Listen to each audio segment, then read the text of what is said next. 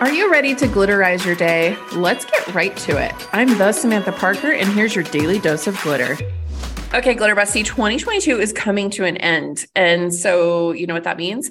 Right now, we are in the season of buy, buy, buy, eat, do, go, go, go. I keep saying it's boundary season for a reason.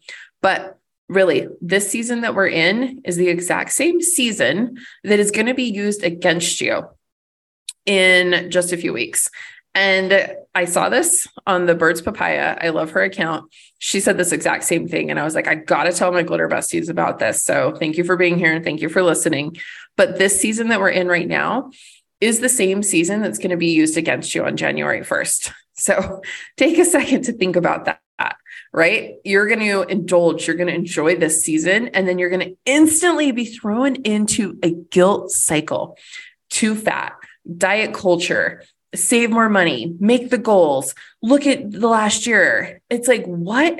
I was listening to, her tell it on Instagram, and I was like, click, click, click, click, click. Whoa, that feels heavy. And so think about that for a minute, you guys. What if you just set down some of the expectations and you scrubbed? What if you looked at your calendar and you just took an eraser to it, and it didn't matter that one year ended and another started, because time is just ever flowing forward. It's not like finality and beginnings. Right now can be a beginning. Right now can be an end, right? So what if you just took an eraser to all that? And what if you just were went through this holiday season, however you wanted to go through it, and you just put on your fucking blinders and you blew through January like a boss, because you know that at any given moment, you're exactly who you're supposed to be. So this tourism season that we're in, God, who cares? If you're enjoying it, enjoy it.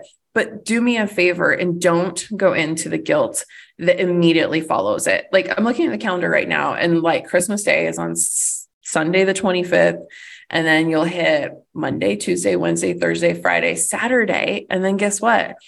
Boom. All of a sudden, I know that feeling. I know the hustle feeling. I know that I'm not good enough feeling. Let's not do this. Let's not do that this year. Deal? Okay.